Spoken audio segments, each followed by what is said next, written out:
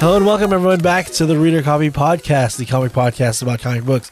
It is Wednesday, June the 9th. Happy Loki Day.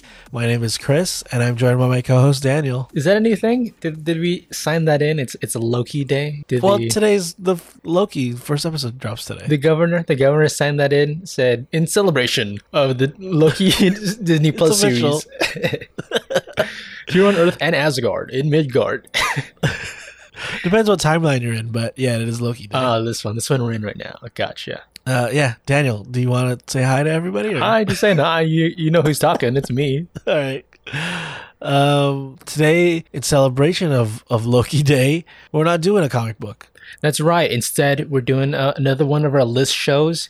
Interesting idea here for Loki. As he somewhat turned from villain to hero, we're going to be going down our individual top 5 villains that turned heroes. Yes, I love list episodes. I always look forward to doing them. We've done a couple in the past. If you haven't checked those out, go back in the catalog and listen to those. We did like best comic book movie scenes. That was a really good one. Totally. I like it when we do it. We put a little bit more thought into it, think through, and we put a little bit of our opinion on it too, right? Because it's a interesting idea. Villains turn heroes, if we can actually find those. I mean, it's kind of debatable if Loki is that. We don't really know with the Loki we're going to meet when the show starts. Who knows what's going on there. But before we get in too deep, why don't you explain how the show works? So first off, we'll get into the comic book news that came in this week and talk through them, go down the list. And then we usually jump into a comic book, talk through the story, give real opinions.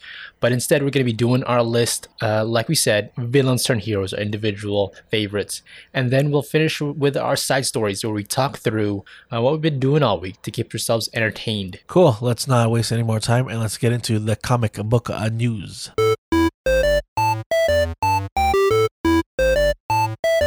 A big trailer dropped this week. It's a teaser for one of the big MCU movies that we have yet to see any footage from until this past week. Or I guess this is a while ago because we're recording this kind of early. So by the time you're hearing this, it's a while ago.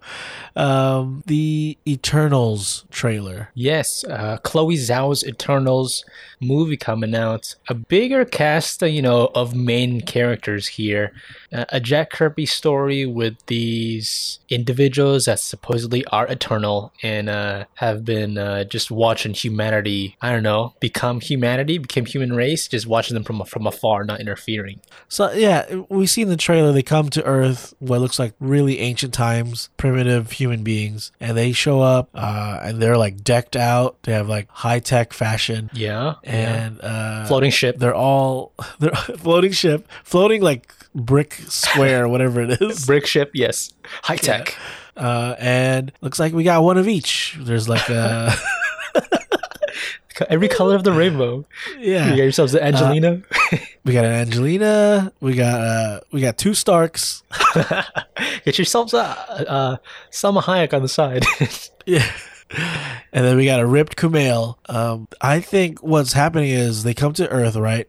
And I guess they're like our ancestors, kind of like. That's why they're all different races, and they all spread out through the world, and we're all like descendants of the Eternals, kind of thing, mixed with primitive human, I guess. And yeah, for our sci-fi fans, it's kind of like what happens in Prometheus. Yes, it's very Prometheus, I think. Yeah. Hopefully not how Prometheus ends. That's not good. But it starts like that, and I think somewhere down the line they lose their memories or don't realize who they are until modern day when they're forced to rejoin back together. But they all are separated, and then something happens, and then Jon Snow shows up. Yeah, somewhat. I don't know if we saw him in the trailer yet, Jon Snow as his Black Knight. No, but he's still white. He's not knighted yet, I should say. But okay, sorry. The way they he's still White Day. Okay. They had lost their memory at some point, and there's this kind of family reunion as they meet up and kind of come to realize who they are. And the meme online is like, oh, there's these superpowered guys that just did not do anything as, things went down in New York. The Ultron popped up. Thanos tried to wipe up everybody. They just been sleeping. What's been going on? Maybe the snap is what awoke them again or brought their memories back. Maybe it's just there's like a power void on Earth, or a hero void, I should say, with some of the Yeah. Avengers leaving. Maybe, I don't know. So the Eternals aren't they like, are they created by or they're descendants of the Celestials? You know, I don't have no idea. I think I think it's kind of like the Celestials brought up the Eternals, and the Eternals then influenced the humans in a certain way, right? Humans. Yeah. Okay, yeah. Celestials, if you don't know, are these like giant superpowered beings. We saw in Aren't- Guardians. Yeah, in Guardians, like nowhere this area where the Collector is, that's like the head of a dead Celestial. Right, gigantic beings that it's almost like they're godlike the way they kind of just walk among the planets, you know. Yeah, But these guys are like human size, but ultra powerful and eternal. So question is, are they all good? Do they have humanity's? Do they want good for humanity? Or are they just playing around with us like we're experiments? I don't know. That's something to question. Yeah, I mean, like they are powerful. It's like, why would they not want to control the humans? I guess one of them, played by Barry Cogan, he's playing Drugan. I think he is kind of like the villain of the movie, if you have to add a villain. Maybe And he's one of the Eternals, and he's like the cousin of Icarus, who is Rob Stark. Right. This Druid guy, the way he looked in the trailer, he looked sinister. The way he just walked out of that building. But Icarus is kind of that typical hero type. He's the one like Right. at the foot of like the front of the team, it seems like, leading the charge. But I don't know if he's the leader. I don't think he is. I think maybe Angelina's character is more like, or maybe Selma Hayek is actually the real Yeah. leader. But we didn't really see her in modern day, really. I don't know. Maybe she doesn't exist in modern day, or something happens to her. I'm Yeah. not sure. But when we see them trying to, in modern day, go find Druig, he's in like Siberia or something like that, or what would be Siberia, and he has like almost like a cult following with him. They all dress in like the same monochromatic, Oh, really? monotone clothing, and then it's almost like they're being brainwashed because they all at the same time point their guns at the rest of the Eternals. Okay, so it does point to him being the bad guy. I don't like his face either. He left freaking White Last Man, so that makes me angry. Yeah. That actor. So yeah, maybe Marvel is shooting you better, I'd say, than the Vertigo. We'll see. I wonder if Thanos is going to be brought up at all, because just like the Celestials, I think they're the Deviants, which is what Thanos is, right? Yes. It was created by the Celestials, just like the Eternals. So I wonder if they're going to be brought up. In the comics, Thanos and Angelina Jolie's character are like first cousins or something like that. Totally. I mean, do they come from the same place then? What was it called again, that planet? I forgot what it was called, but Thanos' dad was the one like ran the whole show, so Yeah. I guess they're related there. Maybe they just come from that planet. Maybe they are like the Supermans of that world, where they like left a long time ago and they came to this Earth and they got stuck here at a certain point. They Right, never yeah. knew their home planet got destroyed. Yeah. So it's just a teaser. Not much of the story is revealed, but I'm hearing a lot of good things. I'm hearing that this is going to be one of the better MCU movies, maybe one of the best ones, maybe an Oscar contender is what I'm hearing. Right. I mean, Chloe Zhao's Nomadland won, right? So that's got Right. some notability. And I like some of the people here and there. I think Gemma Chan is a good actress. I can't wait to see her. Kumail Nanjiani is super funny. It's even more funny that he got ripped. Is he funnier now that he's like yoked out, or does he lose some humor cred? Some humor credit. I don't know. We're gonna have to wait and see, right? It depends if he sees it and uses it in the role. Like, you can see it twinkle in his eye if that's part of the thing. And then like Paperboy, I like that actor. I liked him in Atlanta, so he's in this. What's funny is Kumail is an Eternal. He's playing Kingo, but in the story, he decides to be like a Bollywood celebrity. Yeah, I remember that. Yeah, in the trailer, he's like dancing Yeah. around. So So he uses his power, I guess, to be like super famous. I don't know. Maybe he just happened to become famous on his own. He doesn't even know his power set, right? Maybe it's just In a any group world. of personalities. In any world, in any timeline, Kumail is a superstar. Superstar. comedian or not, or Marvel star.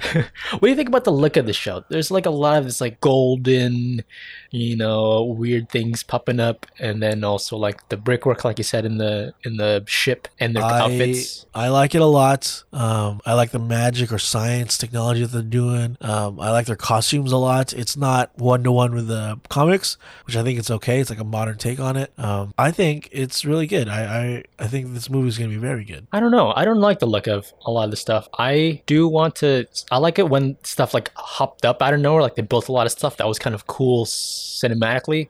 But Yeah. the look of like the gold magic things, it's I don't know if I like the look of it. There's some like Doctor Strange stuff in it, kind of looks like that, where like the Doctor Strange CG did not look great at set times. Oh, all right.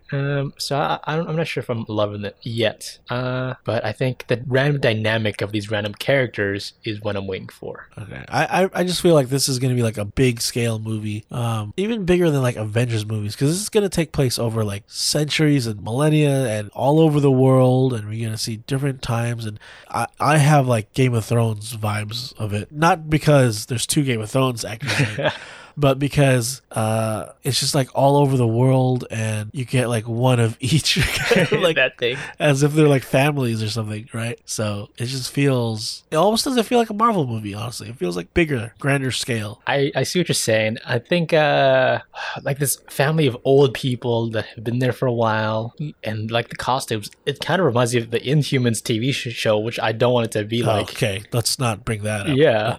There's a lot of points to align the two. Maybe this is just a replacement for that they had a hole in for the story of MCU as a whole.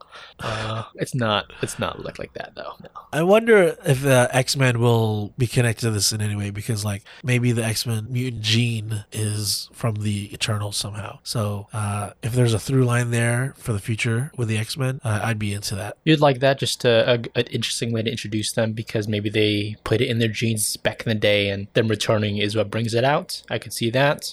Yeah. But also that's warping maybe the origins of mutants, like as it was in the comic. Are you okay with that? You're actually okay with? I think the mutant gene is from like Celestials in the comics. Okay. So I have no idea.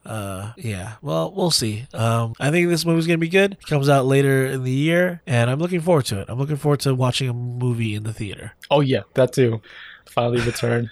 because I am tired of watching Netflix. But there is something good coming on Netflix, and they recently announced a second wave of casting for The Sandman. Yes. I've been waiting on this. Sandman is like one of my favorite comic properties. Right. A lot of the people they introduced already. We had Tom Sutras as Dream, Gwendolyn Christie as Lucifer. But now we have some other characters. For Death, which is Dream's sister, is going to be played by Kirby Howell Baptiste. Desire is going to be played by Mason Alexander Park. Donna Preston is playing Desire. So those are like the three of the endless we're introducing soon. Yeah, it looks like the cast is really filling out. There's still like one character that they have yet to confirm, but I'm pretty sure I know who it's gonna be, but they have not officially said who is gonna play Constantine. I don't know if they're gonna have a Constantine now that we have a different Constantine in the mix. We have Johanna Constantine, which is getting played by Jenna Coleman now, so maybe that's just replacing that role. Replacing her. I know they're related. I think that's his sister, but I guess you could just replace him with her in the story and it'd still be fine. Patton Oswalt is in it. Yeah, playing Matthew the Raven. And yeah, it looks like the cast is really fledged out. I'm ready to see some footage, a trailer, a teaser, because Sandman is like one of the biggest comics ever created, and I think it's like this big undertaking that they're doing to put it on screen. Yeah, a whole host of characters. David Thewlis, who played Professor Remus from Harry Potter, he's going to be playing John Dee. If you don't remember that was like that wicked guy that escaped from the mental institution and like held Diner hostage. I think that's pretty awesome casting, because he can be sinister at times. I want to see that. I mean, his headshot looks like he's already in costume. I know, right? To be in character, all he has to be is be naked, but just wearing a trench coat, and he's in character. That's what he looks like in the comic. Stephen Fry, playing Gilbert, the like librarian, that works out. Kind of a gentlemanly, upright guy in the library, Dream's library, that works out. And then some of these other actresses I'm not too familiar with, so Can't wait to see what they could bring, but I know the characters a bit. Do you think this is going to be scary? Oh, yeah, I think so. Sandman has been described as a horror comic at times, and it does I get guess. freaky. It does. Yeah, there's some scenes where it's shocking, but I wonder if it's going to be like scary. Well, like hide under your covers, like it's that scary type of thing. Potentially, because it is going to be on Netflix, and Netflix, I don't think they really hold back. Exactly. So hopefully, they go full on like horror with it. That's at some points, not everything, but like when the book gets scary, I hope they deliver the fear in that show. Yeah. I mean, like I said, the John Dee story can be pretty scary. Yeah. So I don't want them to hold back. But it's not just that. There's some light moments here and there, some inspiring moments, and just like seeing the Endless, can they bring that gravity to them? They're like almost more than gods in a way, where they were just there forever, right? Can each of them bring that attitude in their little flavor?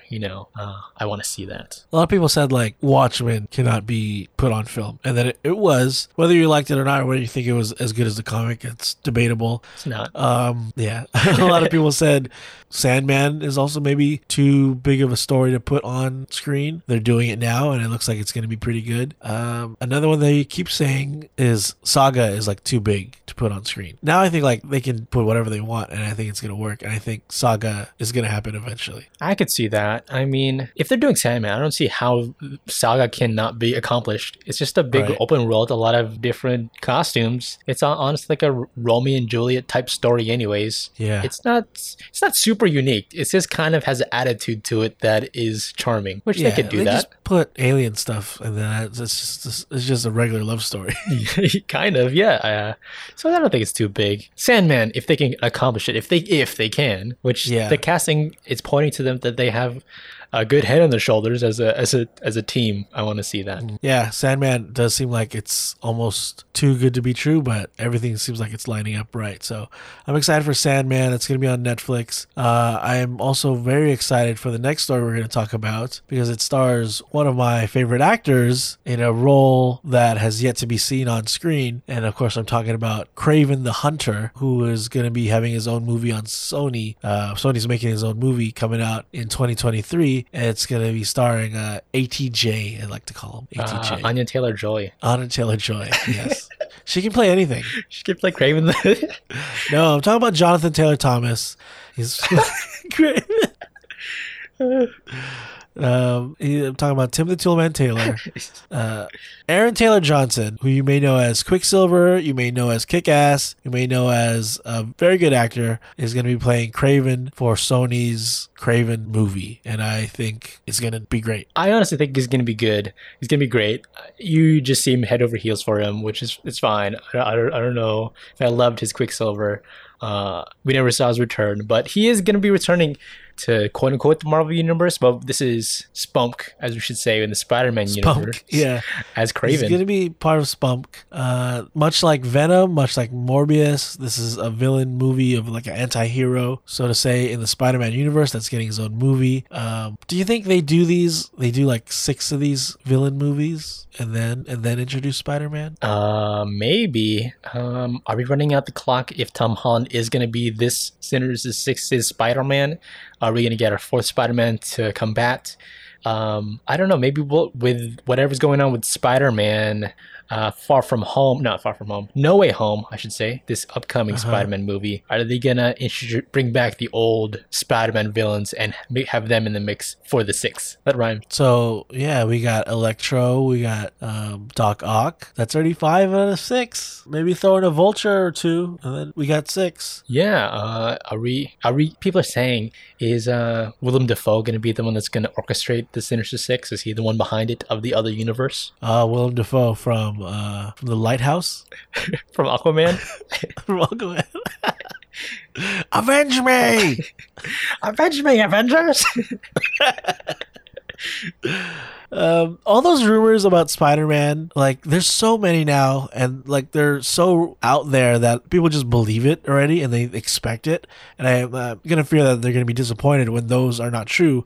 And I'm mainly talking about that Tobey Maguire and Andrew Garfield are coming back as Spider-Man.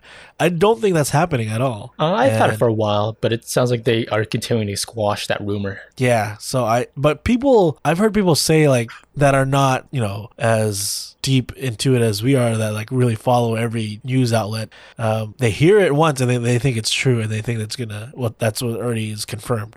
So it's not confirmed at all. I hope they don't expect it, because I don't think it's going to happen. Yeah, since it's not confirmed, I'm of two minds of it. It's either they are keeping that secret close to their heart, right? Like close to their chest, not releasing that, and it's going to be surprise. Yeah. Or it's just not happening, which it could be either way for me. I don't know. I'm not promising that to myself that they're going to show up, which I'm fine with. Maybe they are really sick of it. What's the best we can get out of them if they were both kind of sick of the role? What would you feel? How would you be disappointed if only Tobey Maguire came back? I don't think I would. Would you feel like they should still do it? I think they should still do it. It's going to feel a bit like the Into the Spider-Verse feel, where there's a mentor to a younger Spider-Man, right? Which could work out. Maybe if Andrew is really done with it. I just heard that he did an interview where they're asking him about it, and he has like no clue. Like they're like, no, I never heard from Sony about that. So he's pretty much denying it. But actors lie all the time, so. Exactly. So I'm just thinking it's either way, to be honest. Either Marvel really wants to keep that a secret, or they never approach them, which is fine too. I think it's going to be a good movie.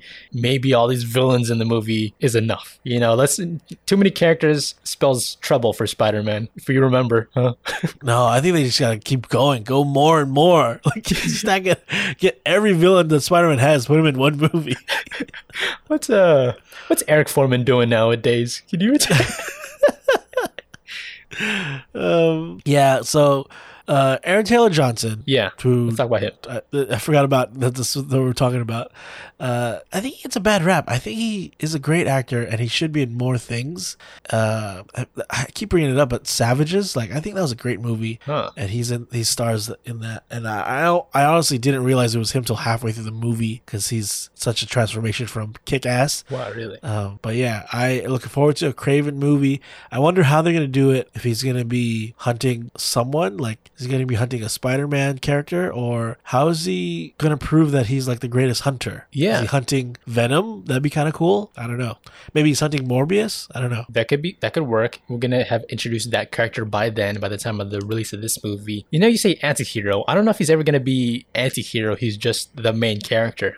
Well, maybe his motivations are really just he wants to be a hunter and we follow him, but it's never anything heroic he does or saves the day. They don't need to do that with this character, I don't know if he ever was that. That's true. In the Kraven's Last Hunt, we saw him be Spider-Man for a bit, and he did a good job, but that wasn't for heroic reasons, Yeah, he just wanted to prove he was better. Right, so maybe not. That's what he sees all these random people popping up. Maybe it's not Spider-Man that piques his interest. It's these other characters, Morbius and Venom, like you said. So now that he's cast as Kraven, do you think this is not MCU? The door is officially closed on that? Because then it was still kind of left open, whether or not Venom and Morbius are in the MCU. It was never confirmed or denied. But now he's coming back and playing a different character. Is it okay, that door is shut? This is not MCU. Right, because he played Quicksilver already. If he popped up somehow with a character that met Quicksilver, it would be remember Becky from Roseanne, where it's a different actor. It's different Becky? Yeah.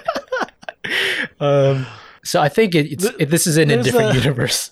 There's an episode of Roseanne where it takes place in the future. Oh. And John Goodman is playing DJ as an adult DJ. Oh, yeah. And he's in a therapy session, and he's they say it's her, but it's not her. They say it's her, but it's not her.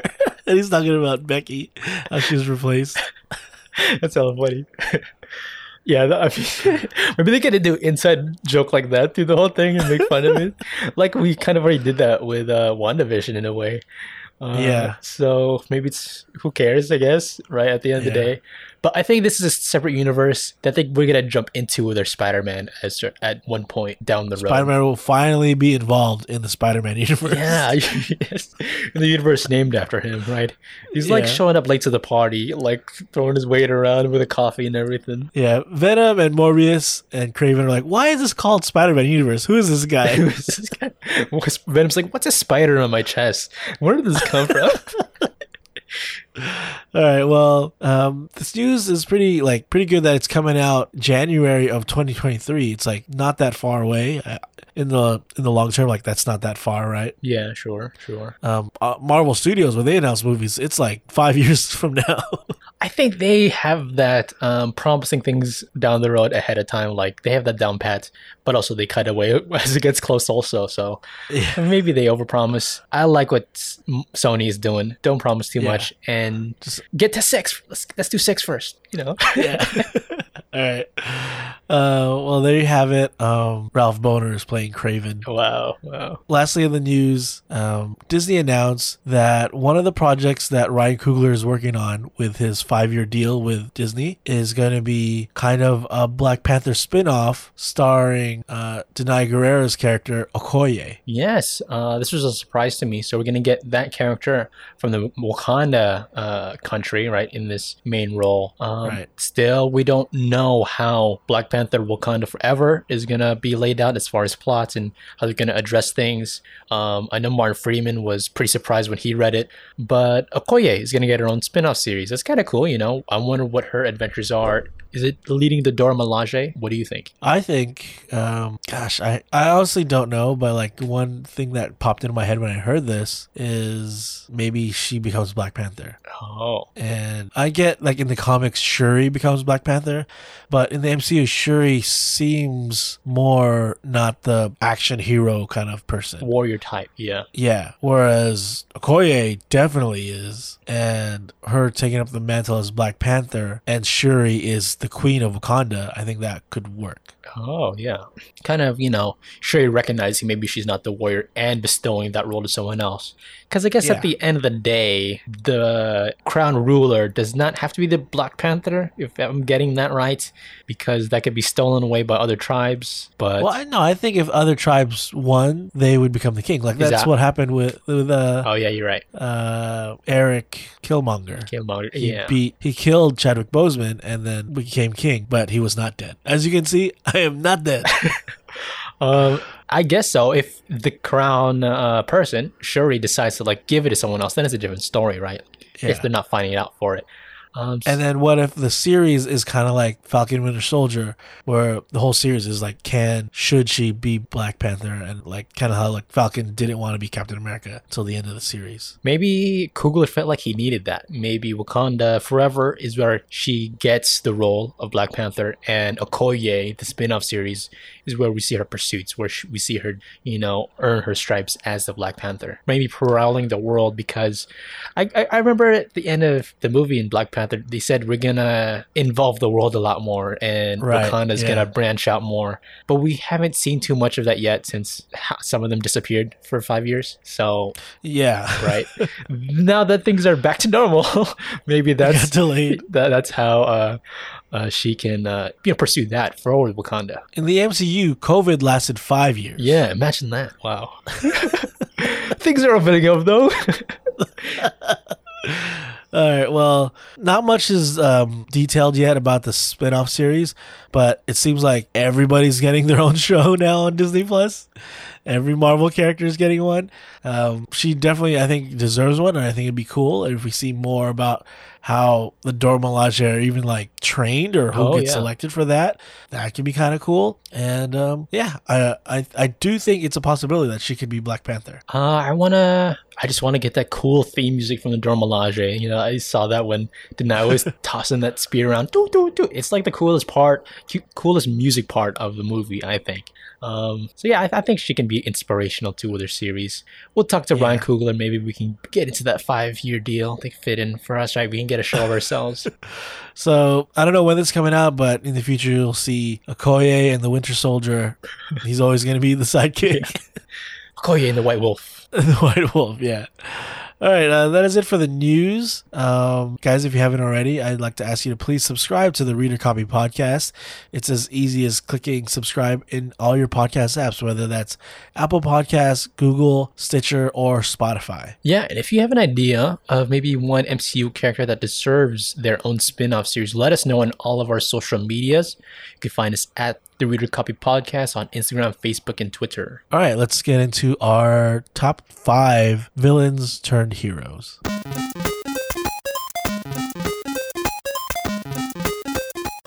Daniel, would you call Loki a hero or villain? As it stands, I'd say villain, especially the one we're getting up next. But he turned a hero at a certain point. Yeah, I would think like by the time Ragnarok ended, he was a hero, right? Yeah, that's true. That's true. But then the next thing happened after that is he died too. Yeah, and then we went back in time and we follow Loki with the Tesseract when he was still a villain. Yeah, so back and forth. Maybe we did the wrong episode. Maybe we should be heroes turned villains. Well, it's too late because I already made my list. Me too. We're doing the top 5 villain turned heroes in comics. Again, if you've tuned into our list before, these are personal lists. It is not what I think everyone will agree with, but it's what I think is my top 5. I'd say mine is correct and final, and if you have a dissenting opinion, you're wrong. We as far as the way you order them, it could be maybe we just like the character in general. Maybe we like them as a hero is kind of like what turns the tide. Them in that role kind of is surprising. Okay. Or maybe the story around it. A lot of different factors come into ordering and why we added them. Yeah, the way we'll do it is, I guess we'll start from our bottom. So I'll go from 5 to 1, and we'll take turns going back and forth.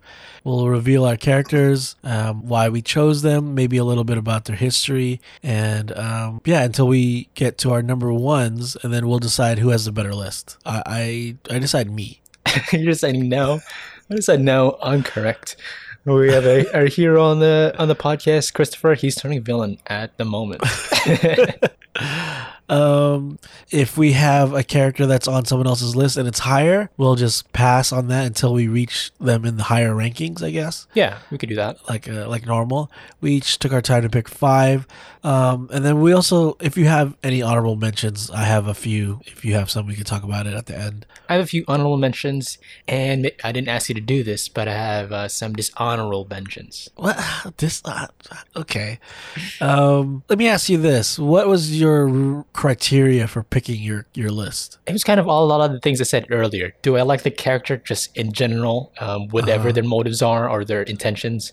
Or do I like them as a hero in the turn, or maybe the story where it happened is part of the ordering. One other factor we mentioned is it can't be an Elseworlds thing, right? It's supposed to be in the mainline story, maybe not the full turn forever, but it does happen in their respective universe, mainline universe. It can't be like, oh, here's a one shot of a side story thing that they're a good guy for this. Yeah. That doesn't happen in the mainline. That's not fair. That happens all the time, and that is not I don't know. I feel like that's not a real turn. They're just saying a what if kind of story. Exactly. It's a what if, right? Yeah. Like, what if Thanos was Spider-Man?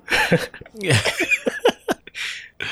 Also, one thing I did for my criteria what you got? Was in the lifetime of the character, if they're a villain for like a fraction and then a hero for like the rest of their career or whatever, I wouldn't count that. Like if you're a villain for like 5% of your publication history, it's like I would consider you, but you're not making my list. I think the same thing.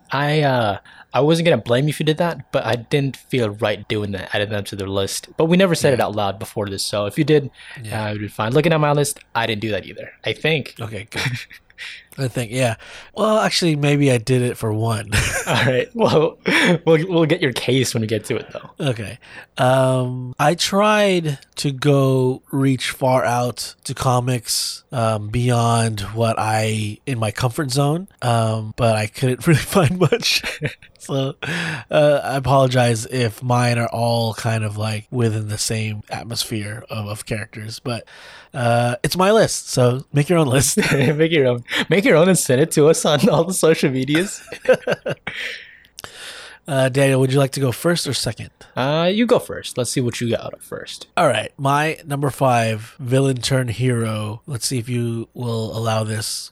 Let me say his real name, and let's see if you know who this is. All right. We'll see if I allow it. I'll play judge, jury, and executioner. See if you'll allow it on the list or not. My number 5 is Norrin Rad. Oh, is that Marvel Boy? Who's Norrin Rad? No, that's Silver Surfer. It is the Silver Surfer. Yes.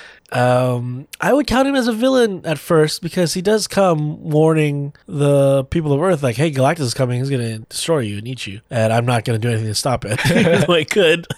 So, yeah. He's the guy that, he's the purveyor, right? He's like, oh. He's the herald. Here's a good planet to jump on, Galactus. Yeah, hey, look what I found for you. I don't care about these aliens on this planet because they're not my people. I'm only helping my people. And to me, that's a form of villainy. Yeah. Not doing the most heroic thing. Maybe in the moment when he saved his planet, that was pretty heroic. But is the trade worth it? That's not that heroic. No. He lived long enough to see himself become the villain. Wow. That's a good writing there. He first appeared in Fantastic Four number 48 back in 1966. We know his deal. He comes, warns Earth that Galactus is coming, but then he kind of befriends the Fantastic Four in a way, and he turns on his boss Galactus and saves Earth with the Fantastic Four to stop Galactus and becomes a hero from then on out. Now Galactus is this gigantic force, but Silver Surfer is pretty strong in his own right? Like he's got this surfboard that can make him go super fast. He's metallic. His powers are from the board, right? So I think that's kind of cool. That's why he's silver, just like the board. But yeah, he's very powerful. His powers are given to him by Galactus, right? Yes. And it's funny, when he turns on him, they don't disappear, right? He doesn't turn regular. Yeah. So I really like Silver Surfer. I liked him in the movie. You did? Movie we got. I thought his portrayal was good enough. Silver Surfer is kind of like that, but I would like to see more of him, and I would like to see him more of a hero. So whether or not he appears in a future Fantastic Four movie or whatever they plan to do, Guardians, Captain Marvel, whatever, if he shows up and he's no longer employed by Galactus and he's a free-willing hero, I think that'd be a cool version to see in the movies. I'd want to see that too. Like you said, he's kind of the stoic guy that's just emotionless. Yeah. It's literally looking into a mirror when you look at him, right? He's all of us. He's all of us. So he doesn't have doesn't have a personality. So I know in the comics, what they do is they buddy him up with a human to make him more relatable. Yeah. It's kind of they make it a Doctor Who type of thing to make it relatable, where they have a companion that's of Earth, and maybe that's what they can do as they introduce him to some of the other lively people in Fantastic Four or whatever property they attach him to, Yeah. So, yeah, I really like Silver Surfer. The fact that he's also just surfing is that's pretty kick-ass. Pretty rad. Yeah. Pretty Norton rad. Yeah. All right, that is my number 5. Why don't we switch over to you? What's your number 5? So this is kind of a cheat too, in a way, because he actually started off as a hero. I didn't know that, but my number 5 on my list is Namor. Okay, yeah. Like I said, he started out as a hero. His backstory is kind of pretty much Aquaman's, where he's half Atlantean of the Marvel Universe and then half human. Sure. And the Atlanteans, they look all blue while he has human colored skin, but he is the crown prince ruler of Atlantis, right? Okay. He's a really old character, was a hero with the invaders. So that was the World War II era with Captain America and the original Human Torch. So that was a team back then. Bucky was on the team too. So that was when he was a hero at first, but then at a certain point he became amnesiac and forgot all of his history and just forgot everything, right? Forgot to wear a shirt. Forgot to wear a shirt. So he's got his 6-pack. He got his 6-pack in the mix too. And then he became amnesiac because of some fight with the Nazis, and he also resents Nazis and just humans in general at a certain point because of the nuclear testing that happened in World War II and how it befell on the Atlanteans below and ruined his people in a way, and he just became so rageful and became a villain for decades, basically. So that's why I count it, because he's been most of his time, I think he was a villain. Yeah. And you see him a lot of the time, just like wrecking havoc to make trouble for the Fantastic Four. And they're like tied to that group of Marvel characters a lot. And he runs into his old companions at times, like when Captain America was frozen in the thing. He didn't even recognize him, but he didn't save him either. So he's not really good-hearted in those moments. And like also, he's just a cool character in other aspects. He's technically the first mutant that appeared in comics. So Yeah. he's not the first mutant in the chronological timeline, but the first mutant that ever appeared that later was established as a mutant. Does that make Yeah. sense? Yeah. Totally. So I think he's pretty cool. He's got those mini wings on his legs. What's up with that? He's got like that one Egyptian god that has wings on his feet. It looks like that, and they attach to his ankles, and he can fly because of them. I don't know. He could like, fly because of wings on his ankles? Yeah, that makes no sense, but it's Okay. it just makes sense. So that he could fly with that. He saw Captain America and he had wings on his helmet. He's like, I want those, but on my feet. Those most allow him to fly right there on his head. I'll put them on my feet, see if it works. And it works. He can fly. And he can swim good. He's got super strength, all that super speed.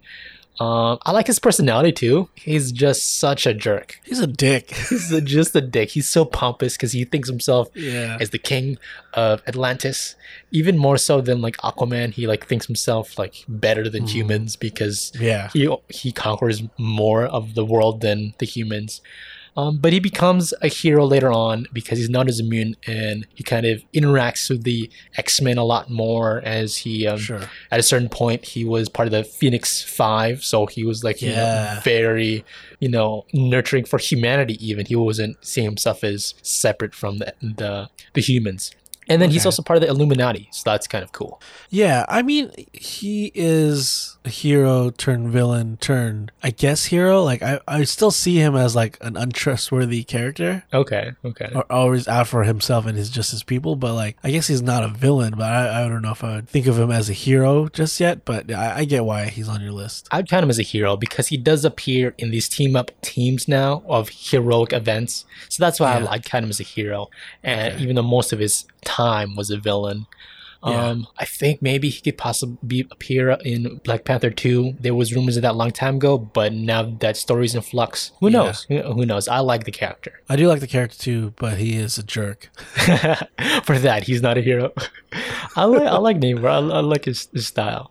The Submariner. The Submariner, yeah. There's a cool comic with him where I guess this is his more villainous tone, but like there's like an underwater like submarine crew, and he's kind of like scaring them, like he's like the sea monster in a way. Oh, okay. Is that like an old Golden Age comic or something? No, not really. It's kind of a newer thing. It's Okay. I think it's called the Submariner. It doesn't mention Namor at first. But yeah, pretty cool idea. That was my number 5. What do you got next? Okay, going on to my number 4.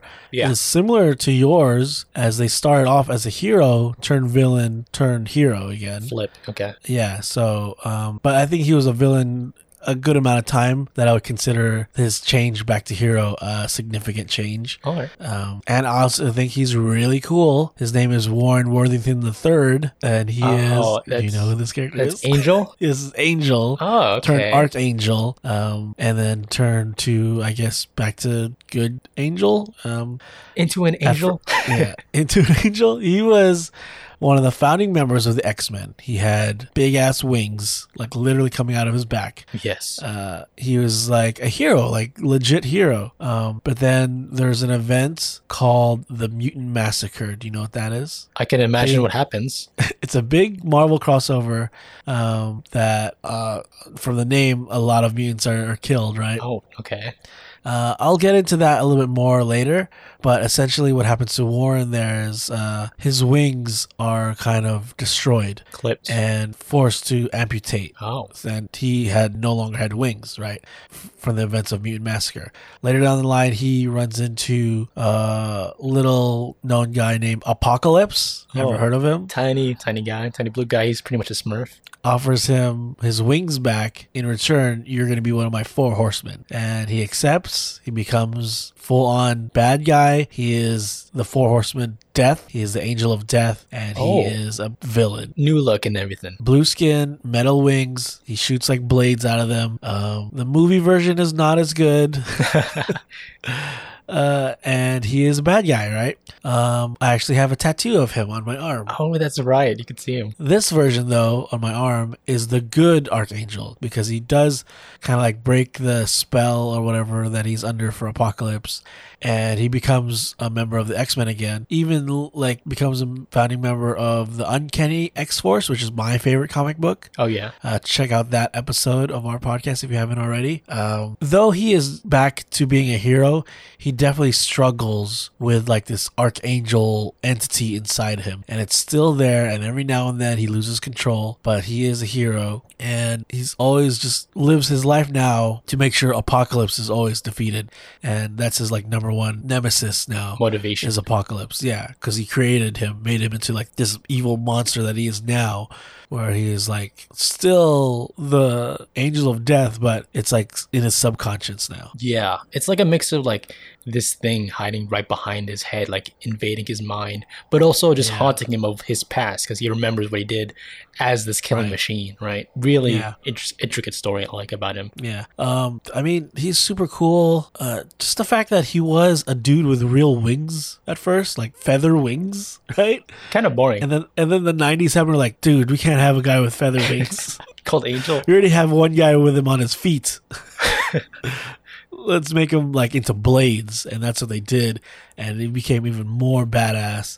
Because I'll say, like, though he's the original X-Men, he's probably like the least favorite of the original X-Men. Yeah. And until he turned blue and got metal wings, then he became like my number one favorite of the original Let's X-Men. give him something to do. Yeah, and when he is that powerful, with the powers given to him by Apocalypse, he's like a killing machine. Like, he's kind of unstoppable. So when he is like out of control, he is like a real threat to the X-Men. Right, yeah. But as Apocalypse kind of subsides, he takes control of this extra power, no longer just his feather wings, right? He's a good guy now. He's struggling with his thing, but also he's super powered with these metal wings, right? It's kind of the best of both worlds. Hannah Montana, right? Hannah Montana.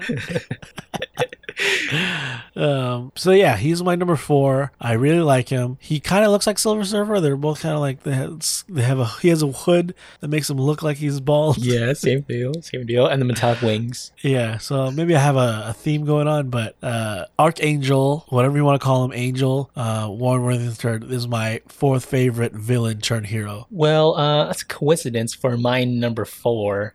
Someone that's on the same team and also a WW, Wade Wilson, Deadpool. Oh, cool. Is that on your list? He is not. Wow, okay, I thought he would be on your list.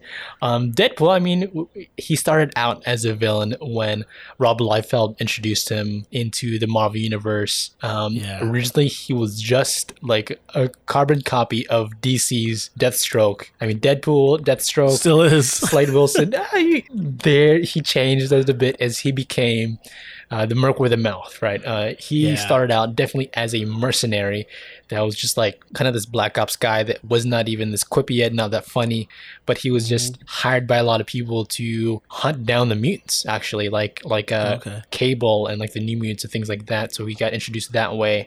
And then as things evolve, he got kind of funny. He became Merc with a Mouth. And then he gets a lot of love from a lot of comic book people, and then he becomes like a hero at certain points, and he tags onto some teams, like one of the teams he mentioned, Uncanny X-Force, right? It's like this Black Ops team that can do all this heavy killing if needed. And Deadpool is a mercenary, so he's used to that, and he can laugh off all the stuff. And he gives some comedic chops to that team, right? So I think that was like a big moment where he became kind of a hero. At a certain point on the team, they're just paying him. He's just a mercenary to be on the team, to do all the dirty work. But at a certain point, they realized he didn't cash any of his checks for like doing all this good stuff. So it's like, oh, he's actually just wants to do good. He's like turning the other side of the coin on this and kind of wants to be a hero, right? So yeah, Deadpool, he's got 2 awesome movies in their own kind of way, right? He has 3 awesome movies. He has 3 awesome movies? The first movie that he was in was pretty awesome. Right, Ryan Reynolds has been playing it for a while. Yeah, the first iteration, the original, I would say, is maybe the best one. Top notch. I think he's the most faithful to the comic. Yeah, the merc without a mouth. Yeah, Work with none of that. Oh my god! I remember when we watched that, you somehow got like a early copy of the movie, and it did not have the CG in it yet. Not a good watch. Somehow it got worse Somehow it with got the worse. CG. But Ryan Reynolds, he really loves his character, and I could see why. He's that character. He's that quick Yes. mouth of a merc, and breaking the fourth wall. A lot of different ingredients into his character. We had him on one of our shows for Deadpool kills the Marvel Universe. That's not really a heroic thing in that story. That's an Elseworlds type thing, or what if story. But I say nowadays he's a hero. He can join on the hero team in Deadpool. Even in the movies, they don't describe him as a hero, but he's like saving the world in some ways. Yeah, definitely. Yeah, I consider Deadpool to be on my list, but I think he's just too mainstream for me now. Oh, I see. You got your nose in the air about this. Deadpool's not. I mean, I was considering taking him off because he's so mainstream, but no, I like him. Yeah. Well, I'm glad you had him, because that way I don't have to have him on my list. I was considering not having him because I thought you were obviously going to have him. So that was my number 4, Deadpool, Wade Wilson. Okay. Yeah, I like that pick, so I'm glad you had him on there. Cool. I wonder if you have this character. My number 3 might be on your list. His name is Gambit. No, I do not have him. Played by Channing Tatum, right? Yeah, maybe. Who knows? So Gambit started off as like a thief, right? Yeah. So he was a villain. And then remember earlier I mentioned the Mutant Massacre? Yes. Yeah, of course. Yeah, you mentioned that. In a way, you could blame that all on Gambit. Gambit did it again. What did he do? So Gambit was hired by this guy named Nathaniel Essex, who we all know is Mr. Sinister, but Gambit didn't know that yet. And he hired him to pretty much gather a group of bad mutants. And then so he like recruited a bunch of mutants, and then Mr. Sinister named them the Marauders. Oh, right? okay. Yeah, I've heard of that name before. Yeah. And then the Marauders are the people behind the Mutant Massacre, and they just go around killing a bunch of mutants. A lot of them being the mutants, the Morlocks. Do you know the Morlocks? They live underground. They're like gross mutants that, you said live underground, the sewers, and they are like more like where their mutations can be a lot more visible and kind of gross. Right. Yeah. But they're like peaceful. Like they just are not welcome by society, so they live underground. Right. Marauders go there, kill all of them, killed a bunch of other mutants. Crap. They're the reason why Angel's wings got messed up. Oh, right? that was then? Yeah, during the Mutant Massacre. So that's all because of Gambit. Right? Oh. But Gambit didn't know that he was working for Mr. Sinister. Later down the line, Gambit runs into some other X-Men. His first appearance is Uncanny X-Men 266. He's on the cover, and he's helping Storm on that cover. I know that And cover. he befriends Storm. I want this book. It's pricey. Yeah, it is. He befriends Storm and helps her escape the Shadow King. Do you know the Shadow King? I remember him from Legion. And later, he kind of joins the X-Men and realizes what he was doing is wrong. Gambit, though he is like part of the X-Men, I think they didn't realize till later down the line that he helped the Marauders or whatever. Oh. So when that was real, it's like they never really trusted him again, and like Oh. he always had to like prove himself. Like even in the cartoon, like Wolverine does not like really like Gambit, right? Really? And vice versa. I thought they were Yeah. friends. No, they kind of like get out of my way, mon ami, kind of thing. I'm the cool guy of the group. I'm the, Yeah, we can't have two cool guys. There's one too many cool guys in this room. It's not me. My jacket is longer than yours. I got better mutton chops. Yeah. So everyone always thinks like if something bad happens or something, they feel like something is fishy or maybe there's a betrayal, they always point Gambit first. They always think Really? it's him, right? Wow. Yeah. Yeah, the only one that really sticks by his side is Rogue. Yes. Because he wants her. They both have accents we can't understand. But Gambit is constantly like he leaves the X-Men a lot because he's like, I'm tired of this being accused of all this stuff, but he is a hero now. And honestly, like, he's one of the coolest freaking heroes there is. He is going to be the star of the X-Men movies when those come to Disney. That's what you're thinking? Yeah, I don't know who's going to play him. It's one of the more difficult characters to cast because of his accent, but he's going to be the coolest guy in the room, hands down. Yeah, it is that weird thing about his accent. How do you cast that right? I don't think Taylor Kitsch did a good job with his whole thing. I don't know if it was just the production, the whole thing together. It wasn't his fault, maybe. I think Taylor Kitsch is a good actor, so I think that wasn't it. Again, that movie ruined. Is that the same Wolverine movie? I thought it was the other Wolverine. Okay. No, it's Wolverine Origins. Ooh, wow. But he's super cool. Like, he makes those like radioactive cards that he tosses. Yeah. His superpower is cardistry, which is like flourishes of cards. He can do that with anything, right? It doesn't have to be. He just prefers to do it with cards. That's hella funny, actually. He's a He has like kinetic energy that he can build up into any object and then throw that, and when it makes contact, it explodes. But he's like, I prefer cards. In a past life, I was a poker dealer. That's where I get my tricks. Like, are you serious? That's so good. And he's got that cool, iconic hat band thing that I. What is that? It's X-Men, is what I tell you. Like, Jean Grey had one too, and then that bow staff is kind of cool, and the cool. Yeah. Gambit. I also tattooed on me. One of my favorite X-Men. He deserves justice on screen. So let's get a really cool actor to play Gambit. I don't know who it is. There's no actor cool enough to play Gambit, is the honest truth. I see. Okay. That's what's holding up the X-Men in the MCU is casting Gambit. All right, he's my number 3. He wasn't on your list at all? He was not on my list. No, I think it's a good pick just because of how cool he is. All right. Well, let's see who your number 3 is. My number 3, I don't think it's on yours. It is Clayface, the Basil Carlo Clayface, the Batman villain. Okay. Is he on your list? No. Okay. Well, he actually turned a hero at a certain point, and I remember this. I read it in the comic, and I was kind of surprised when I read it. It was in Detective Comics, number 934 to 974. It was a James Tynion IV's storyline in Detective Comics. It was pretty cool.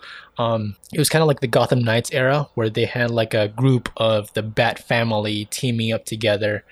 And I think a lot of the time it was like the Bat family without Batman, and like this group of like Batwoman, Barbara Gordon, Batgirl, Spoiler, which I don't know if you know that character, Batwing. And on the team, they also had Clayface, a reformed Batman B-list villain. The original Clayface, because apparently there's like 9 of them. There's like 9 Clayfaces. What, really? Yeah, I did not know this until researching. But he like reformed, like his original character, he's a actor that was like an actor for like this horror movie, and there's a freak accident where he turned into Clayface, which is like this big hulking monster made out of like kind of clay, like a gloppy type of thing that can transform into different things, like whatever he wants, but he can't keep that form, right? And then he can also like this hulking monster that can kind of attack Batman, or it can glop around all this clay, right? Just toss it at the different heroes. He's pretty cool. I like his power set. It's pretty interesting, and he's not one of these super crazy villains that are in Arkham that are just maniacal. It sucks that I'm Clayface, so he's angry, right? And wants to beat up Batman. Sucks that I'm Clayface. Yeah, he wants to be actor, and he can't keep his form to do it. But then, he sees the error of his ways at a certain point because he's Clayface for so long and joins the Gotham Knights. And it's pretty cool because the other characters there are not superpowered, but he is, right? So it's kind of special on the team there. And they all kind of are weary about him because is he a good guy? I don't know. There's a certain point in the story where like another Clayface confronts him, and he's like... he has to like repent a bit because he's the one that caused that person to become a Clayface. So So like he has to like go through his own demons in the storyline too. It's pretty good, pretty good. So it's a pretty good story. I like that story specifically. It was well done. He can have these disguises too when they need some covert part of the operation. So he's practical. He's honestly practical on the team. Practical. Yeah. Yeah, this big glob is practical. Yeah, he can sneak anywhere. He can sneak in anywhere. He can turn into like liquid sand kind of as a clay, you know, kind of like how Sandman is in Marvel. But I don't, as part of the Gotham Knights team, I don't know if he's going to show up on the video game, but maybe that could be a possibility. That'd be interesting. But Basil Carlo, Clayface, was a good villain turned hero. I mean, you think about it, you don't think of him as like the top tier Batman villains, right? He's kind of like this gimmicky versions, like the gimmicky portion of the Batman villains. But he's pretty deep once you get to see him as a hero, actually. I remember in the Batman animated series how he got his powers. Oh yeah. And I thought it was ridiculous because like he was an actor, like you said, right? Yeah. But he felt like he was getting old, so he had like this putty makeup that he would rub on his face. Yeah. And it would make him look younger, I guess. And he was so obsessed with this that I think he put on too much, and he just have to keep putting more and more until he was like just all of it was him. Oh, wow. Makes sense. Would his like face like drop, like it like turn to clay and fall down? Yeah. Okay. So he had to put more on to hold it up, and then eventually he's just that. He's just that. He's just clay. That's kind of cool, actually. It's kind of, you know, metaphorical, right? Oh my god! I didn't know there was 9 of them. I didn't know that either. It wasn't until I researched for this list. Like, I honestly said, like, which Clayface is this again? But pretty cool. I liked it. I like this specific story. Did he stay a hero? There's like a certain point where like he kind of loses control of his own head, and he kind of is not like a hero forward on. But in his time here, I'm considering it for this list. It works. Okay, yeah, he does turn to a hero for a while, right? Yeah, it's, you know, like his genuine intentions. We see that like he wants to be a hero. Yeah. Cool. My number 3. We're only got 2 left each. Yes. So I'm guessing we have similarities. Maybe. I think so. Okay. Let me know if this person's on your list. My second villain turned hero is also from Batman lore. Oh, he's not on my list then. Okay. Well, then he is the second Robin. He is Jason Todd. He is Red Hood. Oh, really? That's wow. That's on your list for villain turned hero. Yes. Okay. He was a hero first. He was, yes. Oh, well, actually, if you really want to go deep, he was a villain first because he was stealing Batman's tires. He was a criminal. He was a rapscallion on the streets. That's what I'm counting. I'm not even counting Red Hood. I'm counting Jason Todd. Hello, buddy. He was taken in by Batman, became the second Robin that everyone hated. So everyone knows the story. They did the mail-in voter thing to decide whether he'll live or die. They chose for him to die. It's like American Idol. Yeah. Jackson was like, it's a no for me, dog. It's a no for me, dog. Simon Cowell was like, no.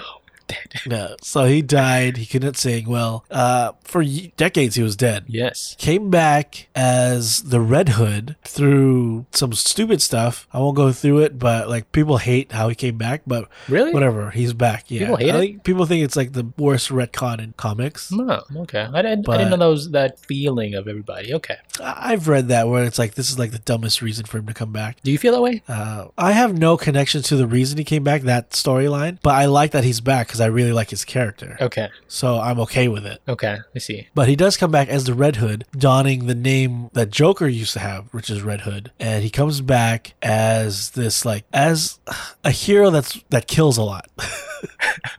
So he's out here killing people, but only bad guys. But like shooting them dead, right? Yeah, straight. I'd say I'd call him a villain at first because he's killing so much. Yeah, he's killing, and I would call him a villain at first because he's taking their like henchmen, and he says, "You work for me now." You work for me now. Yeah, tell your boys they work for me now. They won't work for a freak. That's why we bring dogs. So yeah, he takes their gangs, right? And his only thing is like, you guys continue doing what you do. I get the money. You just don't sell drugs to kids. Like you don't, because he was a kid. Yeah, right. When he died, he was a kid, so like everyone else was. No, he was a kid when he died. Okay, yeah, that makes sense. So he's like, don't sell drugs to kids, and if I catch you doing that, I'll kill you. And he will. Yeah. He killed a lot of like mobster guys, so he's definitely a villain. He goes toe to toe with Batman. We all know this Under the Red Hood storyline. Good movie too. One of the best animated movies. But eventually he does kind of reform and sides with it's Arsenal and Starfire, and they form Red Hood and the Outlaws. Yes. Arsenal being Speedy. Yeah. Yeah. All right. And then he eventually, like, what do you call it? Like, is okay with Batman. Like, him and them are okay now. We're good. Right. Yeah. We're good. To the point where he actually is like part of the Bat family again. He dons the Batman logo again on his chest. Oh. And he is just a hero now. Still uses guns and still like fights crime, but like, you know, he's not selling drugs anymore. Right. I get that point. Okay. I was gonna say, does Batman ever accept him? Because there's still that point of contention about using guns, and I guess if you're using guns, you're killing, right? Because Bruce is like, guns are no. But I mean, like, he is the black sheep of the family, of course. Yeah. He's there for the big holidays, but not there for, like, you know, Sunday dinner. Oh, okay. Does he not get the invite, or he just doesn't show? Yeah, I'm sure he just doesn't show. Yeah, right? yeah. Yeah. But he is villain turned hero turned villain turned hero. One of my favorites. I loved his original storyline in the comics. I love the movie. I think he's really cool. The video game, spoiler, he's in the video game. But is he? Oh, yeah, it's not that great, but I think he is one of the coolest characters. Especially like he came back from the dead kind of thing. Like that's in itself is like a really cool like reveal in the comic. So I enjoy him a lot. Whenever he's in the Batman comic, I like it that much more. So my number 2, he's like my second favorite, Jason Todd, Red Hood. Interesting. That's a good pick. Okay, well, I'm saying, all right. Well, my number. I'm surprised he's not on your list. He's not on my even list. Like lower. No, my number 2, villain turned hero, is probably your number 1. It is Venom. Is that your number 1? Okay, let's talk about your number 1 then, Okay. because he's my number 1. Fine, I'll allow it. So my number 1 is not on your list. It is Otto Octavius, Dr. Octopus. He's number 1? Yes. Because I read this when it came out. I was like, oh, this is really good. Otto Octavius actually was a villain that turned into an already existing hero. He turned into Spider-Man. Yes, he did. How it went down. So let's talk about Otto Octavius. He is one of the Spider-Man villains. He's this nerdy guy that built these mechanical arms. I think there's 4 of them, but he calls himself Otto Octavius Dr. Octopus because it sounds like his last name. And then he can climb stuff. Well, he has 4 metal legs and then 4 real you're right. limbs. You're right. I didn't consider that, but he does use his limbs to climb. Dr. Octopus, right? He's just like one of the longtime Spider-Man villains. He's pretty sinister. He's just kind of sick of how stupid everyone is, and so he's a villain. Yeah. Right. At a certain point, he is dying, right? He's gotten really old. At a certain point, he's gotten sick with cancer at a certain point, and one of his, like, he's about to die. One of his last ploys is actually to switch bodies with Peter Parker Spider-Man and put his consciousness inside of Peter's body, and Peter gets stuck in his dying body. As his body dies, so does Peter's consciousness. And now that sounds like a villainous move, if you ask me. It does, right? Very villainous. As later on, in staying inside of Peter's body, he turns into a hero because in this moment, a flood of Peter's memories invade his head. He sees how he was brought up by Uncle Ben and imparting, like, with a great responsibility, because that thing, right? And then Aunt May, living with Aunt May and teaching him all of that, how to be a good person and how he does the right thing all the times. He gets all those memories, and it kind of like mixes in with his also childhood memories where, like, he had an abusive father, and he realized, oh, that's why Peter was a hero, why he chose to do this with his powers. And so Otto thinks, like, you know what? I'm not going to become a villain like I plan to with my new spider powers. I'm gonna be a hero. I'm gonna be a superior Spider-Man. And he kind of does. Like, that's the name of the book, Superior Spider-Man. He's smart as much as he was before, and then he has all of this like gadgetry because Peter kind of had it, and he has this know-how and access because I think Peter was still a student at the time. And other things happen. Like, he kind of drops all of Peter's like responsibilities and like lives his own life in Peter's body. Like, he just drops Mary Jane because he has no feelings for her, and like hooks up with someone else and becomes like his own person, his own entity. And he's like going to town on these like villains, like eating it, like figuring them out, like smashing them down because he does a better job at it, actually. And it's a pretty good storyline. I don't remember how he loses it because he doesn't stay in the body. But, you know, he picks up some of Peter's traits too. And there's like a Peter head in him, like talking to him, like a consciousness, like in the back of him, like teaching him how to do the right thing because it's not 100% right away. Like, he's a good person, you know? Yeah. Okay. I'm surprised he's your number one. That's my number one. It was like really good storyline. I remember that. So yeah. Superior. Okay. Wow. Over all the other ones in your list? Totally. Yeah. I loved it. I mean, literally, he was a villain that turned into an already existing hero. It took like a really like villainous move to do it though. Like, yeah, exactly. He was a villain.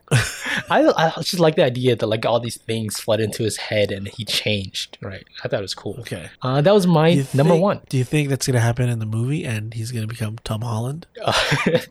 I don't think so. I think that's Alfred too much. Molina is gonna play Spider-Man. Alfred Molina. Tom Holland is gonna be out of the picture. Yeah. Alfred Molina, he's not gonna change body. He's just gonna take up the costume and put it on. Yeah. All right. Well, yeah, my number one was your number two. Yes. No surprise. It's like one of my favorite characters of all time. Literally, our first episode was based on him being a hero now. Yeah. And there's many ways you could kind of define this villain turned hero. My number one and your number two is Venom, also from Spider-Man lore. Yeah. Definitely started off as a villain when the symbiote attached to Eddie Brock, and he hated Peter Parker and he hated Spider-Man. And that's why he has the Spider-Man logo, because Spider-Man had it first. Yes, and the symbiote itself kind of resented Spider-Man for tossing him away. So they both like worked together. They loved each other in a way, and they both hated Peter, Spider-Man just as much.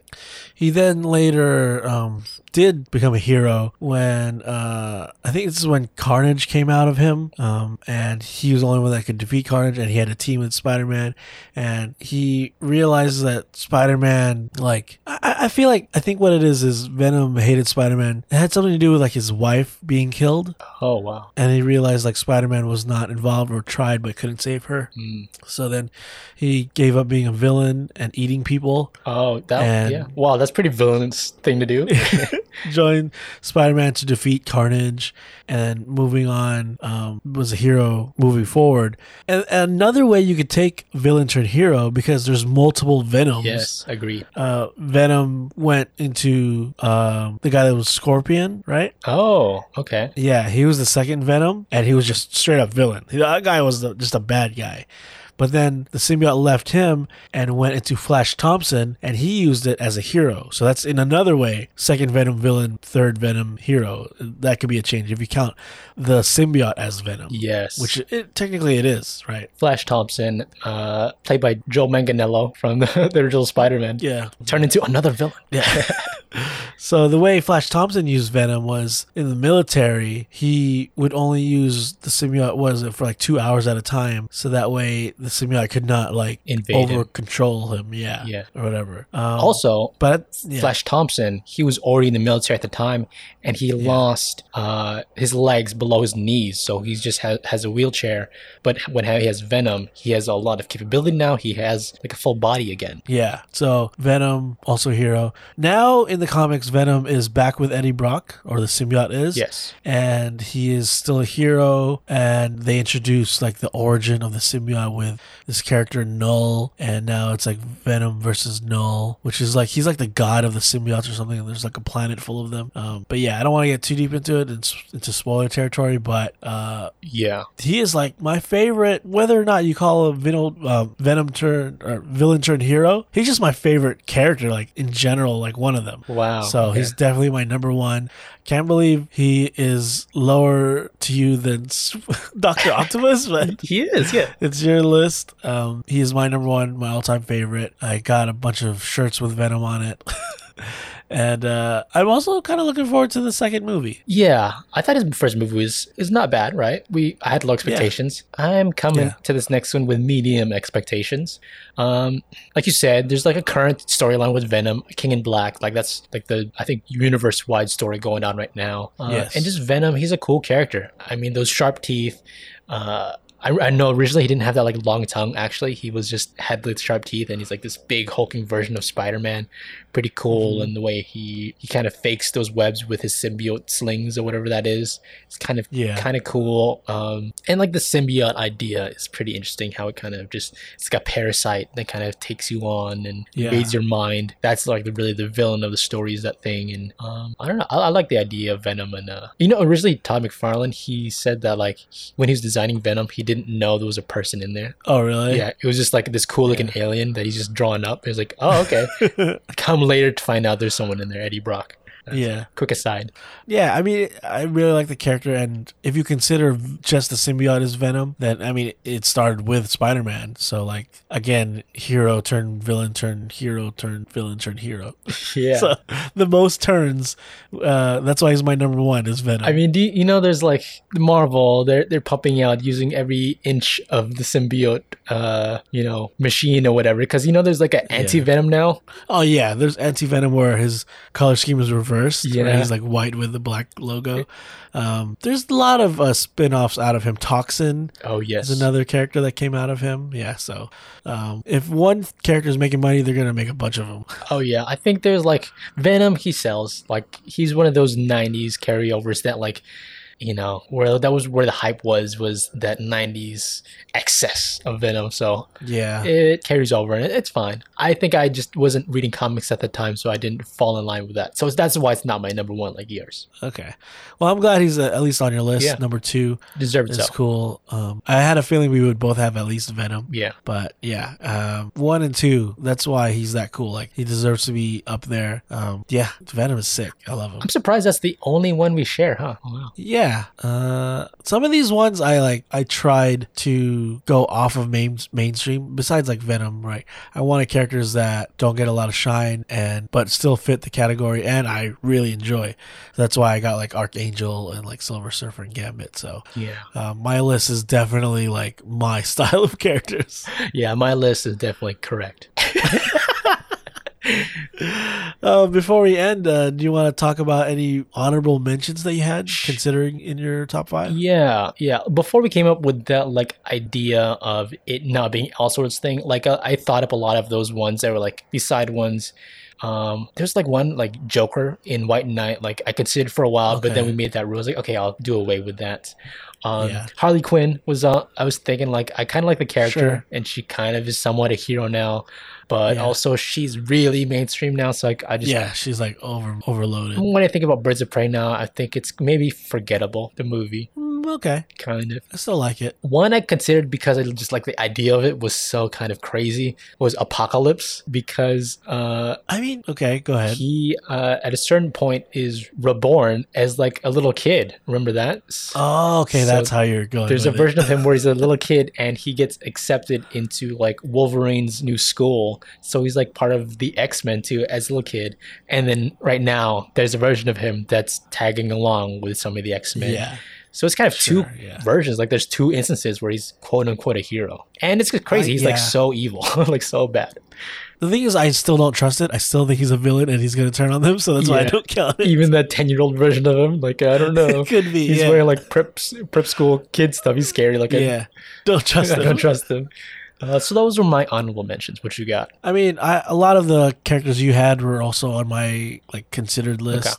Another one I was considering was Hawkeye, but the reason I didn't include him was, like we said, his stint as a villain was so short compared to how long he's been a hero. Yes. That's why I was like, I just consider him a hero now, right?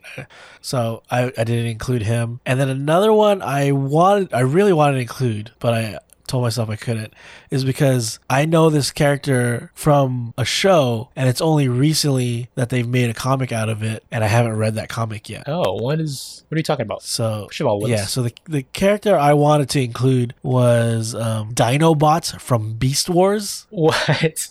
He's in a show recently? Beast Wars. He's in the old show. Oh, okay. I see what you're saying. But he's recently in a comic book, like literally like just this year, a comic book Beast Wars came out, and he only recently turned good in that, and I haven't read that series yet. So I didn't want to include him because the story of him I know is from the TV show. Oh, okay. Well, I mean, you could talk about like the most loved version of him when he was in the movies. What? Isn't he? No, it's totally different because Beast Wars is not in the Transformers thing. Get your Transformers in line. The dinos, aren't they? Okay, whatever. No, Beast Wars is not even the same character set as Transformers. They're decades, centuries later, right? And they transform into like gorillas. Like Optimus Primal is a gorilla. So they're like the size of humans. Are they? Okay, you say so. Or the size of actual animals that they become. And Dinobot was a raptor. And he left the Predacons to join the Maximals at like the first episode because he had enough of Megatron. And he was a good guy for the rest of the series, but just like any other reversal, some of the heroes didn't trust him. Right. And it's the whole like, can we trust him thing. That was always the drama between them. But Yes. yeah, if you know what I'm talking about, you're a 90s kid, and it only literally this year happened in the comics, so I didn't want to include that. Okay. So, but still, Dinobot is really cool. Yeah, no one ever trusted him, right? Because you can just kind of switch that logo from Decepticon to thing. Maybe does that rub off and it's the bad guy? It's the Predacons and the Maximals. Sure it is. I don't even remember that character specifically, the personality. I do remember the show. Like the show was good it was like amazing for the time. Like that wasn't that like cutting edge CG. It was, and now it's hard to look at. But at the time, it was mind blowing. It's like you're still waiting for it to buffer. It looks that bad the way. Yeah, like it looks like South Park if you look at it. Yeah. Oh man, I wouldn't mind them bringing that back. Like if they do like a really good CG now, maybe a good movie. Well, I'll tell you what, read the comic. It just came out this year, and I might dive into it now because now I know that Dinobot is in it. I'm looking forward to it. All right, okay. You have any other honorable mentions? Well, I did mention, right, my dishonorable mentions. Okay, what is this? Okay. How do you consider? Is this a reverse? Well, somewhat. Not to crap on your list, but one of yours is on there, Red Hood. I don't understand what is the criteria for this list? Because he was a villain and he was so good as a villain. I don't like that he turned as a hero. Oh, I get That's what I'm saying. I was like, I don't like him turning as a hero. He should just stay the villain. Kind of this weird thing where Batman doesn't want to kill him. He, the instance where he can't. He also has this like know-how of Batman's inner working. So just stay as a villain. It's better that way, I kind of agree. Okay. Kind of agree. And I was also looking at these other lists of villains on Heroes Online, trying to make my own. And this one I kept reading, and it just like, we had one of his stories on the podcast before. It's the main man, Lobo. And I was just like, I don't like this guy. I just don't like this guy. So he's a dishonorable mention on my list. Just because you don't like him? I don't like him that much. No, the main man. The main man. If we bring him up in any movie interpretation, he's gonna get canceled fast. I don't like him. Don't. Oh man, I don't like that. So that was comic book that we read. It was so bad. Those are my dishonorable mentions. Just a quick aside. Do you have any reversals, hero turned villain? Because I think there's a lot more of those. I didn't list any of them out, but kind of similar to the Red Hood thing was hero, villain, hero was Bucky Barnes. Okay, sure. Sidekick turned villain turned hero again. So that was a consideration. We were doing this list because of the Loki series coming out today. Yes. And I consider doing this list just with MCU characters. And I realized realized there's like at least 5 that we could do. I think there's more like 8 or 9. Oh, really? In the MCU, villain turned heroes, and like Bucky was one. Yeah. If you want to count Black Widow, she's kind of like that. Yes. Um, Scarlet Witch. of course, Scarlet Witch and Quicksilver. Yeah. There's more. Vision. If you want to Vision, if you want to count Scott Lang, he was like in prison first, and then became a He was hero. never a villain. Whatever he was doing, he's a good guy. He did crime. He did a bunch Crime of does crime. not make you a villain. Oh, well, okay. Yeah, but yeah, there's more than you think. So, but I'm glad we did the comics because I got to pick cooler characters. All right. You know what? I'm surprised. One character that we didn't mention was Magneto. I thought he was going to be on your list. I think in a way of your dishonorable mentions, I like him better as a villain. Yeah, I thought so too. It makes sense he's off your list, but just because you like him so much, I thought he was going to be on your list. Okay, Yeah, it was one of those like hard to cut, but I didn't want to be so mainstream. gotcha. All right. All right. Well, yeah, you want to run down our list before we head out and get to side stories? Okay, I'll go ahead into mine right now. Number 5, I had Namor, the Submariner. Number 4, I had Wade Wilson, Deadpool. Number 3, I had Basil Carlo, Clayface. Number 2, I had Venom in multiple interpretations. And in number 1, I had Dr. Octopus, Otto Octavius, as turned into Spider-Man. All right. My number 5 was Silver Surfer. My number 4 was Archangel. My number 3, Gambit. Number 2, Red Hood, Jason Todd. And then my number 1, Eddie Brock, Venom. Cool list. All right. Thank you guys for tuning in for that. Let's get into side stories. To be honest, I don't really have too much for side stories this week. Still doing the same thing. Frostpunk takes up a lot of time because I need to keep my people alive. If you guys don't know that, tune into that back in a couple episodes earlier in our side stories. But that takes up a lot of time. I've been watching Bad Batch again. Still really good. Still liking it. Still positive. Okay. But not too much for side stories recently. How about you? What you got for side stories? Yeah, I have new shows, or one new show and a movie that I watched. Oh, okay. We started this together, but I finished it on my own because it was kind of a long movie. It was. Army of the Dead. Yeah. Zack Snyder's zombie movie. Have you seen the whole thing? I've not finished it. No, I only watched the half that we saw together. Okay, so I'll just spoil it for you. Go then. ahead. It is a zombie movie where zombies take over Las Vegas, and this rich guy hires this military crew Scorpion. Scorpion hires Drax to infiltrate zombie-infested Vegas to Ocean's 11 it. Yeah, steal a bunch of money That's pretty much the premise of the movie. in Vegas. Yeah. Yeah, because this rich guy owned the casino there, and he has money inside the vault. He's like, if you can break in and take that money, I'll give you some of it. So he's like, okay, form a crew. So he hires a bunch of people that he knows, some that he had worked with in the past. It's just like Expendables or whatever. It's like that. True. Okay. Understand. Yeah. Also, he has like a daughter that needs to go in there now too. It's like, okay, gosh, this wedge in this father-daughter drama. Right. I remember there's like some of the people in Vegas, but they get booted out and are in like this holding camp right outside of it. So Yeah, there's that 'cause it's like- storyline. They don't know if they're contagious or not yet, so they're being held there. Also, the U.S. government is going to nuke Vegas in like 3 days, so it's like What? you have to get this done in like 3 days, right? to take the money.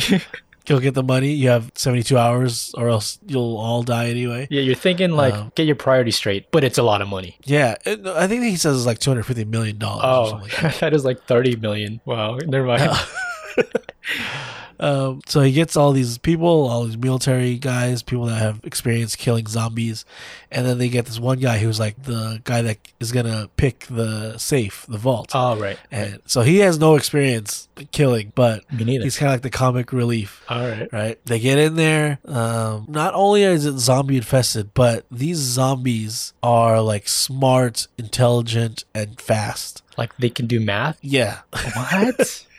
and they have like a society and they have like a ruler. And there are zombies that are just dumb, like zombies, but then there's like pure zombies, which is like I don't know, more intelligent super zombies. Zombie Plus. Yeah.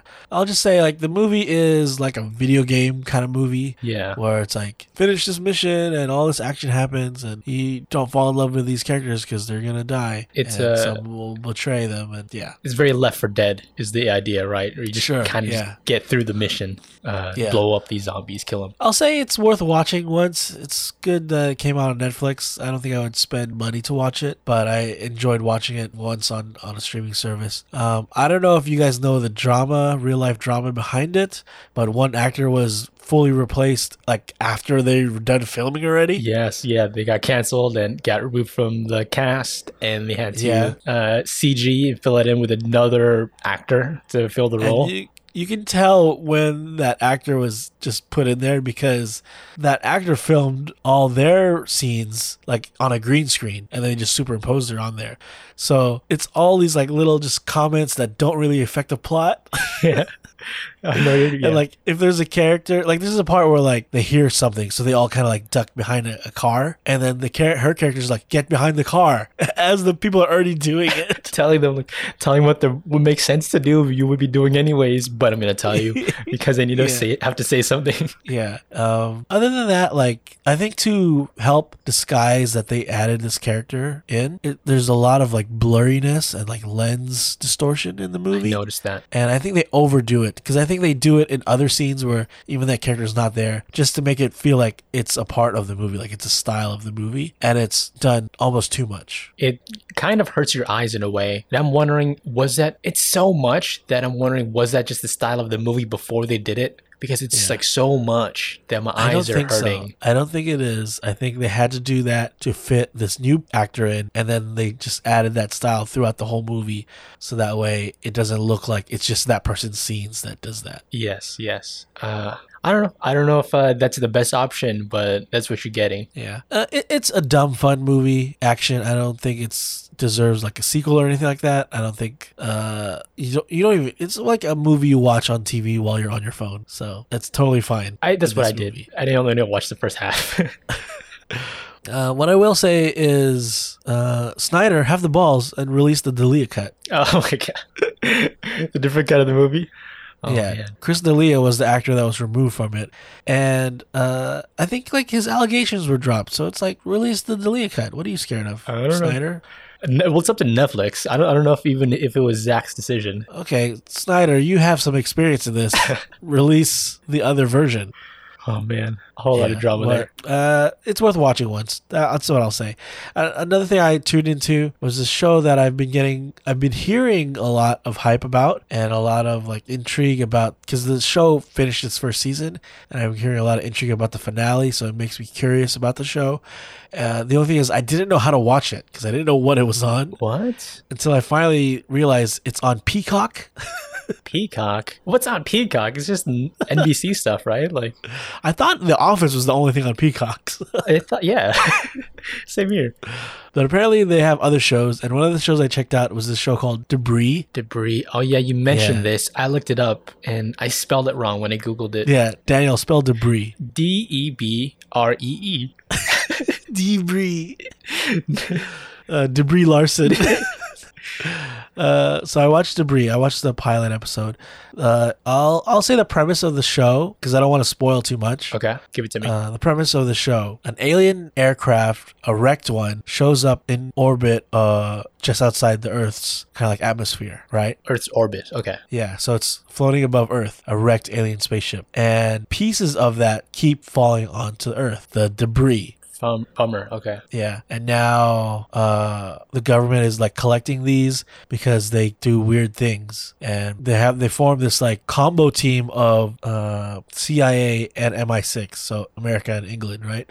They have this like joint team to go after these pieces and go after the black market that are like selling these pieces, because then there's also like an underground thing where like I'll sell you a piece of the alien spaceship for like $1 million or whatever. Bunch of money because it's high commodity. no one knows what it is. What can you do with it? It does weird things though. Like one of the pieces, like a person went through a wall or something like that. Oh, special Or powers. People levitate and things like that. So it is giving people like these weird effects. And I've only seen the pilot episode. I will keep watching because I'm intrigued with the premise. But I will say like the acting is just like, it's like TV acting. regular, it's TV acting. It's Yeah. like acting like any cop drama show acting, except this is like a sci-fi version of that. I gotta say, this might be up my alley because I kind of like these not great acting sci-fi shows. You like bad acting? Yeah, some of these I kind of like. There's a show called Falling Skies that I watched a bit. It was, Yeah, I watched a lot of that. it's kind of like that, right? Is it like that Yeah. kind of quality, I should say? There's one show called Revolution where it's like Okay. I think the Earth lost all its power, just all its electricity. I remember that. I like that. I remember it not being They use good. bow and arrows, right? Yeah, they use went like backwards, like as far as their advancement. So Yeah. it's stuff like that. What about the 100? Oh yeah, that's a classic. That's a classic. That's a sleeper. You know, Yeah. it's so bad it's good. This fits in that vein, I think, and I do recommend it. Peacock has a free version Oh. with ads, so that's Oh. what I've been watching. So I'm so far so good with Peacock. Okay, I'll say one bad thing that I think I don't like with this service is I was watching it, right, and of course there's ads. That's fine. It's free. There's ads. Sure. But then I wanted to rewind a little bit. So I rewind to a previous scene. So that means I went past the ad going back. And then I went too far, right? Okay. Pass So the then ad. I went past the ad. I didn't want to go that far back. Oh. So I fast forward it. And once you reach the ad has to just play again. I can't fast forward through the ad. I think some of these free streaming things do that. Like that's I think a common thing. But I've already seen this ad. I paid that price to watch this ad. I should be able to fast forward if I have the second time. I don't know. According to their rules, it's like I think YouTube might do that at points. Like it's up in the air. If you rewind past the ad that's in the video, you might have to rewatch the ad. Watch a different ad. Yeah. I don't know about that. I think you just caught it this one time, but it's I'm common. paying a lot of money to watch this free. free show. Anyway, I'm gonna keep watching it. It reminds me a little bit of the series Fringe, which I enjoyed a whole lot. It's that good? So it's not that good yet, but I'm saying like the sci-fi idea of it kind of feels like that because I think it's like a kind of like solve the mystery of the week thing, and the source of it is debris from this alien spacecraft. Okay. And you said it's like kind of the government organization is like leading this. Is it like kind of like an FBI type thing? Yeah, so the government established team is half CIA, half MI6. So the main characters are this American CIA guy and this MI6 British woman, and they're like the head of the team that is investigating all these incidences of collecting these debris things, right? But even within their team, there's drama. It's like the CIA's boss is telling like, hey, don't trust her fully. Don't give her all the information yet. Okay. So have a they have to be past. partners. They have to be partners, but they can't be 100% with each other yet. Plus, they're going after like these underground people that seem like they know how to. Seems like if they can get their hands on some debris, they know how to manipulate it and use it to their will. Because like there's a scene where like one of these guys like just vanishes, like teleports almost. So it's like how you use this technology or this spacecraft technology seems like not everyone knows it, but some people do, and that's the mystery of it. And the debris is cool. Like it can either be like a small like size of a paperclip that fell to Earth, or it can be like the size of like a car that fell to Earth. Oh, dang. Okay. And Yeah. they pick up this debris. Some of these random criminals find it. Maybe it's Michael Keaton and the Tinkerer, and they figure out how to make vulture suits out of it, is basically the idea. Yep. So that's what I've been watching is Spider-Man: Homecoming. Sounds like that.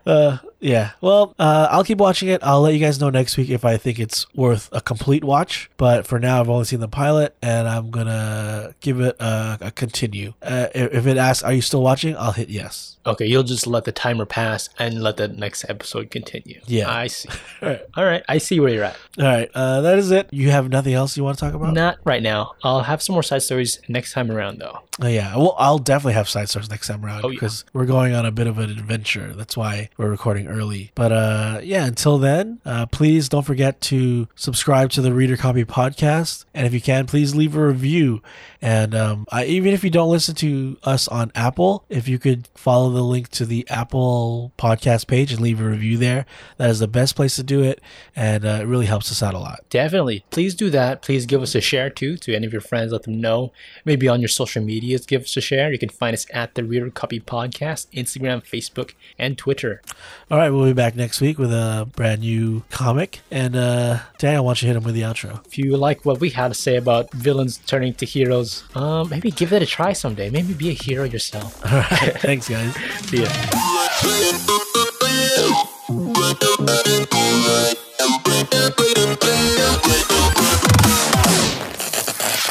Error.